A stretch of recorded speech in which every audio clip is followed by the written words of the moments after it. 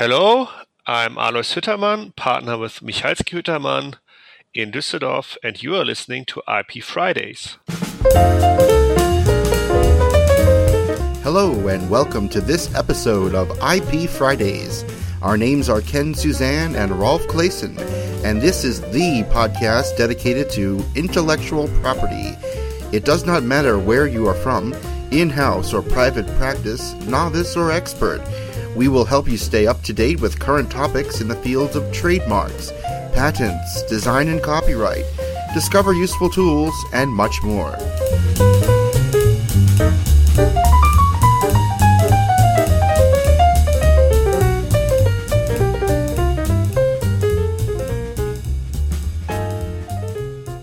Welcome to episode 71 of IP Fridays. Today's interview guest is Alois Hüttermann from Michalski & Hüttermann, and he just has written a book about the UPC procedure, the procedure at the Unified Patent Court, and we will interview him about the tips and tricks at the UPC and what we need to know about the UPC.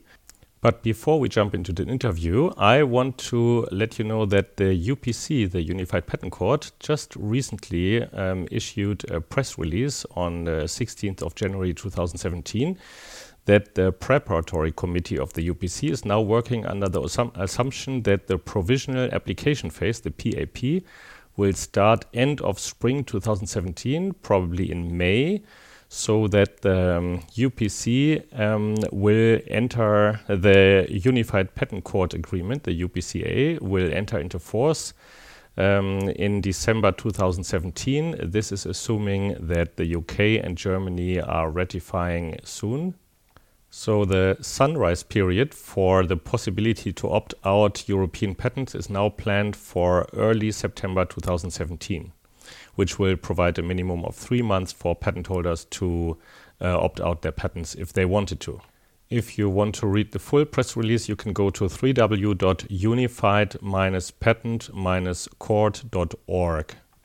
Okay, let's jump into the interview with Alois Hüttermann. I'm very excited to be joined by Alois Hüttermann today. If you don't know who Alois Hüttermann is, he is a fellow patent attorney in Germany, and a really nice one, I must say.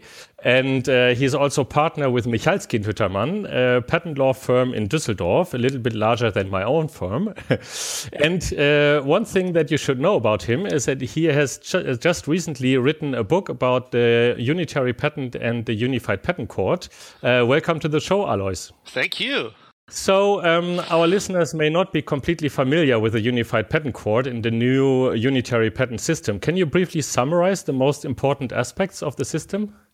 Yes, thank you. I will try to do so, although you could easily fill an hour or two only explaining the brief outlines of the coming unitary patent system, or unitary patent package, as it is usually called.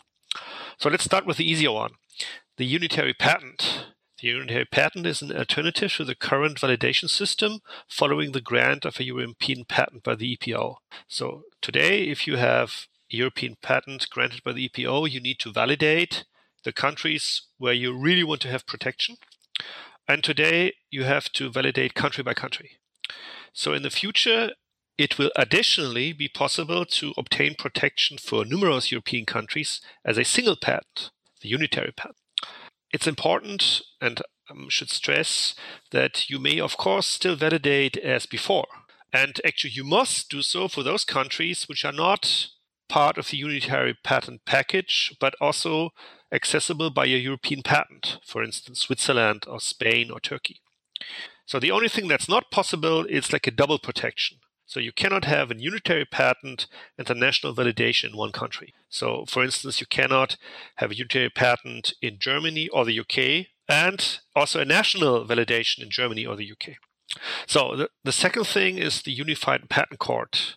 And most people just call it UPC, so I will also do that from now on. And the UPC is a coming new court which will be responsible for all European patents, regardless whether they are unitary patents or not, and also regardless whether these European patents have been granted in the past or will be when the UPC comes into existence. So this is, of course, very important because also your existing European patents will be affected. For this reason, there will be a possibility to register an opt-out, which you can do once the so-called protocol comes into force. I come to that later. And if you register this opt-out, this means that you file a declaration with the Unified Patent Court that for a specific patent, you still want the national courts to have jurisdiction. So this Unified Patent Court is then dealing with all infringement cases and nullity actions of the unitary patent, right? Yes, and also of European patents. So if you right now have a European patent that was recently granted by the EPO, or maybe 5 years ago or 10 years ago, then the UPC will be the venue where you have to go, unless you opt out. If you opt out, then you can still go to, I don't know, Düsseldorf Landgericht or wherever you want to sue somebody. Right. I mean, just to give our listeners a brief statistics about patent infringement cases in Europe, about 2/3 of all patent infringement cases are currently dealt with in Germany. So yes, I should stress that there's a very good article by Rolf Claessen together with Judge Kühn in Gruer from 2013, which I highly recommend reading. And there's also an English version, I think, in The Patent Lawyer. Or Right. So if you have not read this article by now, you should do so. Thank you. As we know, the UK is now leaving the EU. So surprisingly, the UK recently announced that they will ratify the UPC agreement. What does that mean for patent applicants? And when can they expect the first unitary patent? What is the timeline? Yes, I'm sorry. I need to explain a little so that you know the background. So the unitary patent is based on 2 European regulations, but the UPC is based on an international treaty. And for this treaty to come into force, the ratification of the UK is mandatory because that's in the agreement. However, this UPC also must be in accordance with European law, according to the Lisbon Treaty. So before we had this UPC agreement, there was another agreement, which was called the European and EU Patent Court. And here, this patent court was supposed to also include possibly Switzerland. And Switzerland is not part of the EU, and probably never will be. And then the European Court of Justice in 2011 had quite spectacularly declared that this court would violate European law. And from this, many experts, nearly everybody, had concluded that only EU countries may participate in any future court, also including the Unified Patent Court.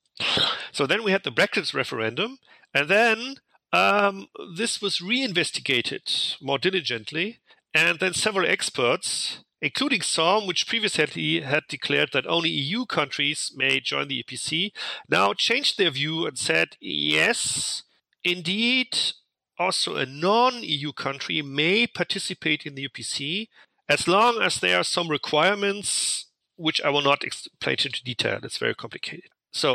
But then after the Brexit referendum, there was a period of uncertainty. And there were these opinions by some notable experts, like including Winfried Tillmann, and also by Gordon and Pascoe, which had been asked by some UK organization to file an opinion whether the UK can stay in the UPC system, and they more or less came to the same conclusion.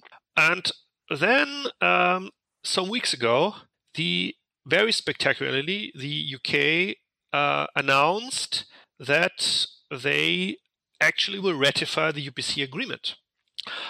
They have not fully ratified the UPC agreement yet because they need Parliament to do so, but they have proceeded on this way by signing the so-called Protocol and Privileges and Immunities of the Unified Patent Court on December 14. So it can be concluded that they mean it seriously and really want to go on. So the final ratification of the UPC by the UK is expected in spring this year, so in a couple of months. But then the UPC cannot come into force because we have another remaining country which is mandatory to ratify, and this is Germany. Germany, however, has already started with the ratification process, and they are currently now pursuing it, and it is expected that this ratification will be finished in summer. And once Germany has formally ratified, then, according to the agreement of the UPC itself will start 4 months later. So it can be expected that the UPC starts this winter, so maybe like December this year or January, February next year, which I think would be realistic. So once the UPC becomes operational, then you can also apply for unitary patents. So once we have the UPC, we will have the first unitary patents too. So existing patent applications pending before the European Patent Office can be validated as unitary patents from then on? Yes. Right. So the deadline is whether the publication of grant is after the UPC becoming operational or not. So, right. So if you now have a pending European patent application, which is not, let's say, like in the final stage of becoming granted, then you can actually expect that maybe in the future you can choose whether you want a unitary patent for that or not. Okay. So do you know whether the court is already recruiting judges? Well, they are not officially recruiting judges. Of course, there are let's say, rumors that there are some discussions already whom to choose, but officially they cannot because they don't have the legal basis to do so. So, in addition to the UPC agreement, there's another agreement, and this is called the Protocol on Provisional Application of the Unified Patent Court. And this protocol is supposed to come earlier than the UPC agreement. And once this protocol is into force, the court may officially hire judges. So it is expected that this protocol will actually start in a few months, maybe this spring or this summer, so that then the UPC can go on and hire judges, and also then you can opt out and do some other things. So then they also can buy IT stuff, and so really start to prepare themselves so that once the UPC comes into force, it is functional and then already equipped with enough judges. Right. Just to let our listeners know, the application phase for being a judge has already finished. So the applications are there. They just need to select the judges now and hire them, right? Yes. And also only people which are nationals of a state which has ratified this protocol can officially be hired as judge. But I mean, these countries will be the same as the countries which start the UPC in the end. So right. So what does the Brexit mean for the UK now? Will it be possible for the UK to be part of the UPC system even without being a EU member? And if yes, would that be a role model for other non-EU countries to join the system, like Switzerland? Okay. Well, of course, I cannot answer you what the Brexit means for the UK. I'm not a politician. And unfortunately, my crystal ball is currently being repaired. So, recently my son played with this and used it as a football. Okay. Well, unfortunately, I even cannot answer you the question whether it will be possible for UK to be a part of the UPC after it has left the EU. So all experts, including myself, think that some amendments to the UPC agreement are necessary in order to achieve that. But nearly everybody is of the opinion that as long as both sides have goodwill, that should be doable. The really big and open question is whether the European Court of Justice then declares the allowability of this UPC system with a non-EU member, which is the UK, with European law. And here views are very divided. So there are people who say, no, this is not acceptable. Personally, I would think that the ECJ might allow such a system because the ECJ has been quite generous in the past. So we have had lawsuits before the ECJ about the current UPC system, especially filed by Italy and then later Spain. And in all of these, especially in two lawsuits currently filed by Spain, he had denied them. So here it says, no, we don't see any any problem of the UPC agreement structure with European law. So I would expect that maybe the ECJ will pass such a construction. But of course, we have to wait. The problem is, of course, that you cannot ask the ECJ now because the UK is still a part of the EU. So it will take at least another 3 or 4 years, or maybe even longer, until we have certainty about this issue, because first the UK must leave the EU, and that will not be for 2019. If the UK government files this declaration to exit the EU, which they have said they will file in March, so maybe even that can be longer. And then, of course, after they left the EU, somebody has to bring a case before the ECJ. And then the ECJ needs some time to decide, and I would expect that they surely will take their time, because this is a very important decision, not only affecting patent law, but let's say general, the relation between the EU and other countries. So there are more general aspects to it than just the patent side. Right.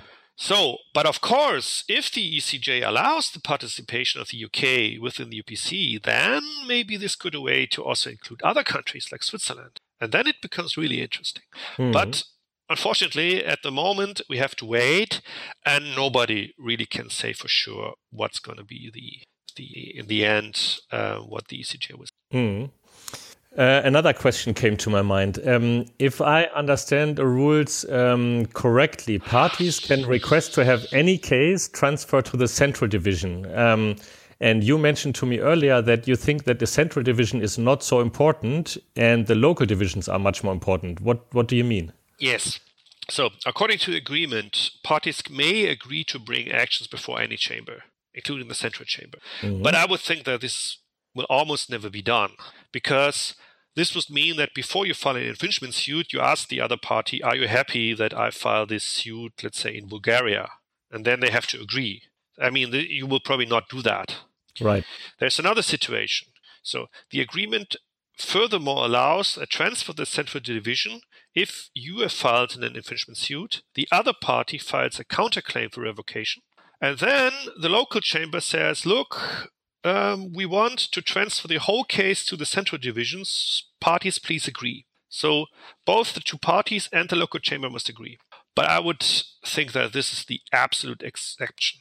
There's an article, a really good article, also widely quoted by Peter Meyer-Beck from German Bundesgerichtshof, and he had said that this situation would be a capitulation of the court, which is a pretty harsh statement, which I think, but as a result, I would agree. So I would expect that there are almost no infringement suits are held before the central chamber. So the central chamber is responsible for nullity actions of declarations of non-infringement. But even for declarations of non-infringement, the patent owner can transfer the case to a local chamber by filing an infringement suit within a 3-month deadline. So then only this infringement suit is then pursued, and the case of declaration of non-infringement is halted. So to be honest, most people who know a bit about the UPC system were actually pretty surprised about the big sensation, or the big fuss, you can say, that was made about the central chamber and its location.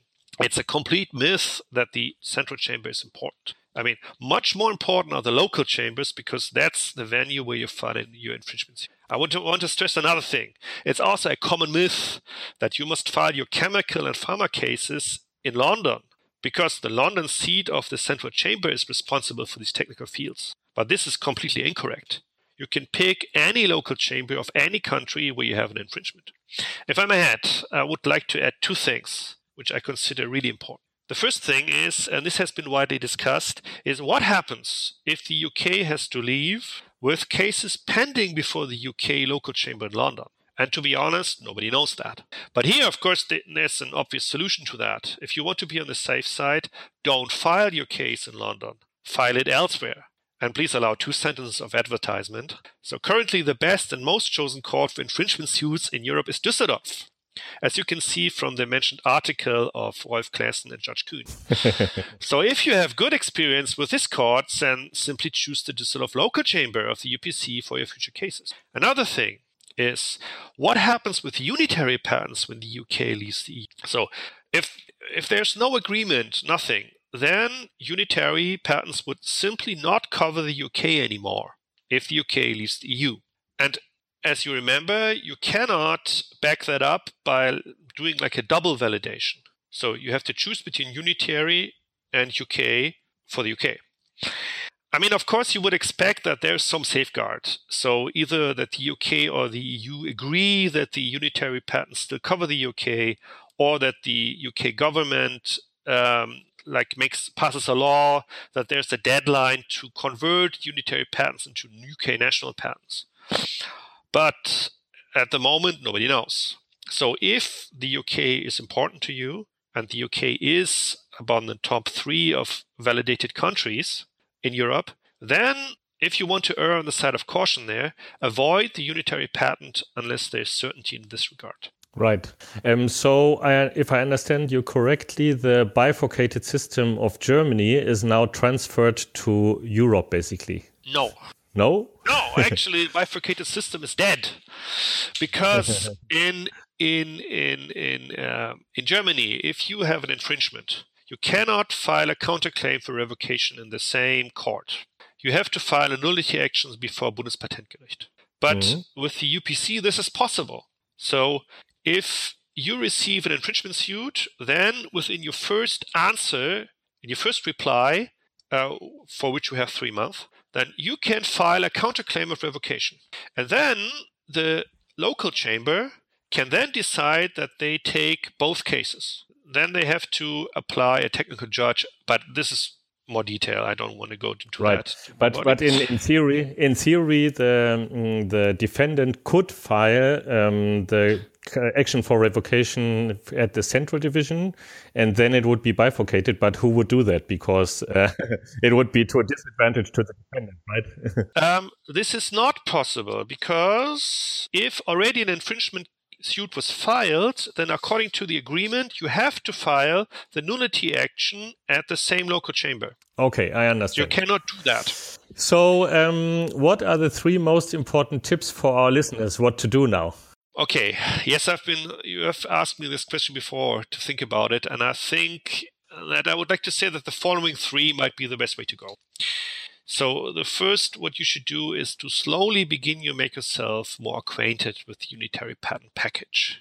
I mean, you told me, Rolf, that most of our listeners are US practitioners, so you probably don't want to become an expert on the UPC. But I think you should make yourself a little aware of that. I should note that many experts, including myself, and also the media, and including non-European media, they think that the UPC might be the coming #1 infringement court in the world. So even if you don't file so many European patents, it may still affect you, because you or your clients might get sued before this court. So I think you should make yourself a little aware. The second, after you made yourself a view, is to decide whether you want to opt out your European patents or not. As I said, opt out means that you file a declaration that for this patent, you still want the national courts as they are now to be competent. So this opt out will be cost-free, if I should note. And after this protocol comes into force, which is in a few months, then there will probably be on the UPC court website a browser, whatever, where you can simply type in the number of the European patent that you want to opt out.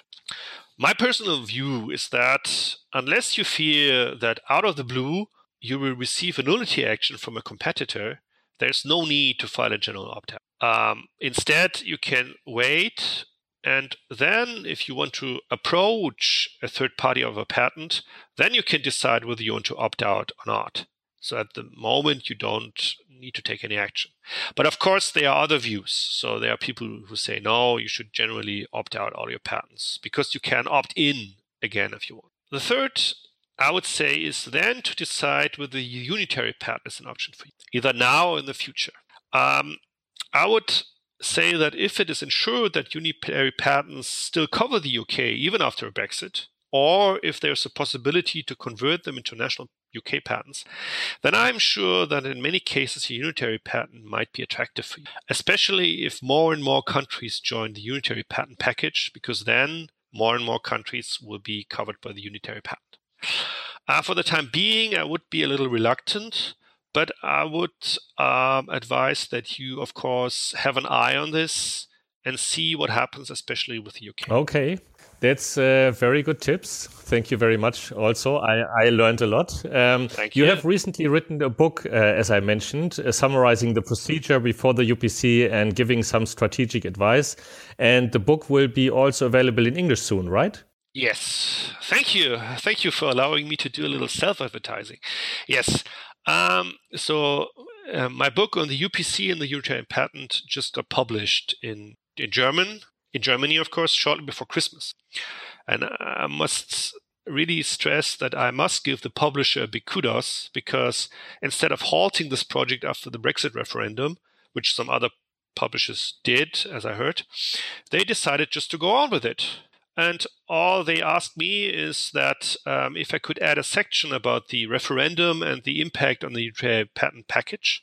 And of course I did that. So we are now currently in preparation of an English version, which is planned to be published when the UPC actually comes into force.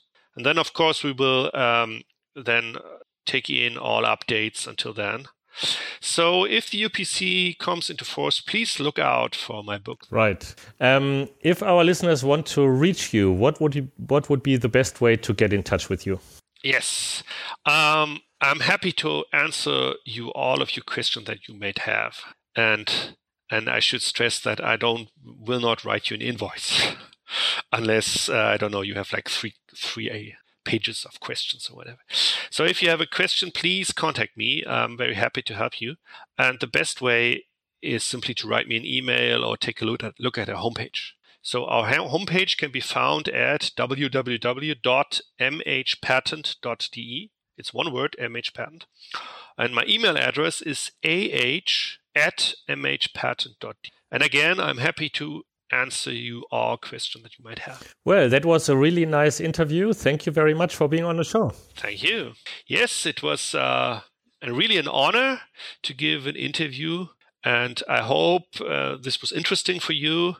I hope you are not too shocked about all the complicated juridical terms and the implications and EU law. And so if the system really comes into force, I'm sure that it will be much easier to handle and much more understandable as is it now. Thank you very much.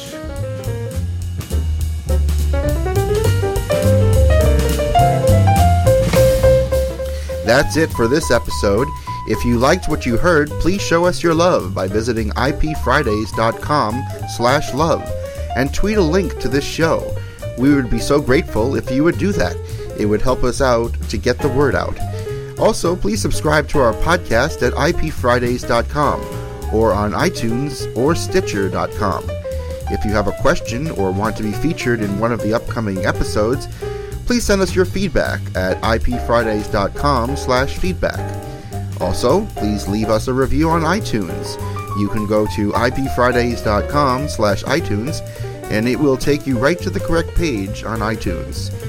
If you want to get mentioned on this podcast or even have comments within the next episode, please leave us your voicemail at ipfridays.com/voicemail.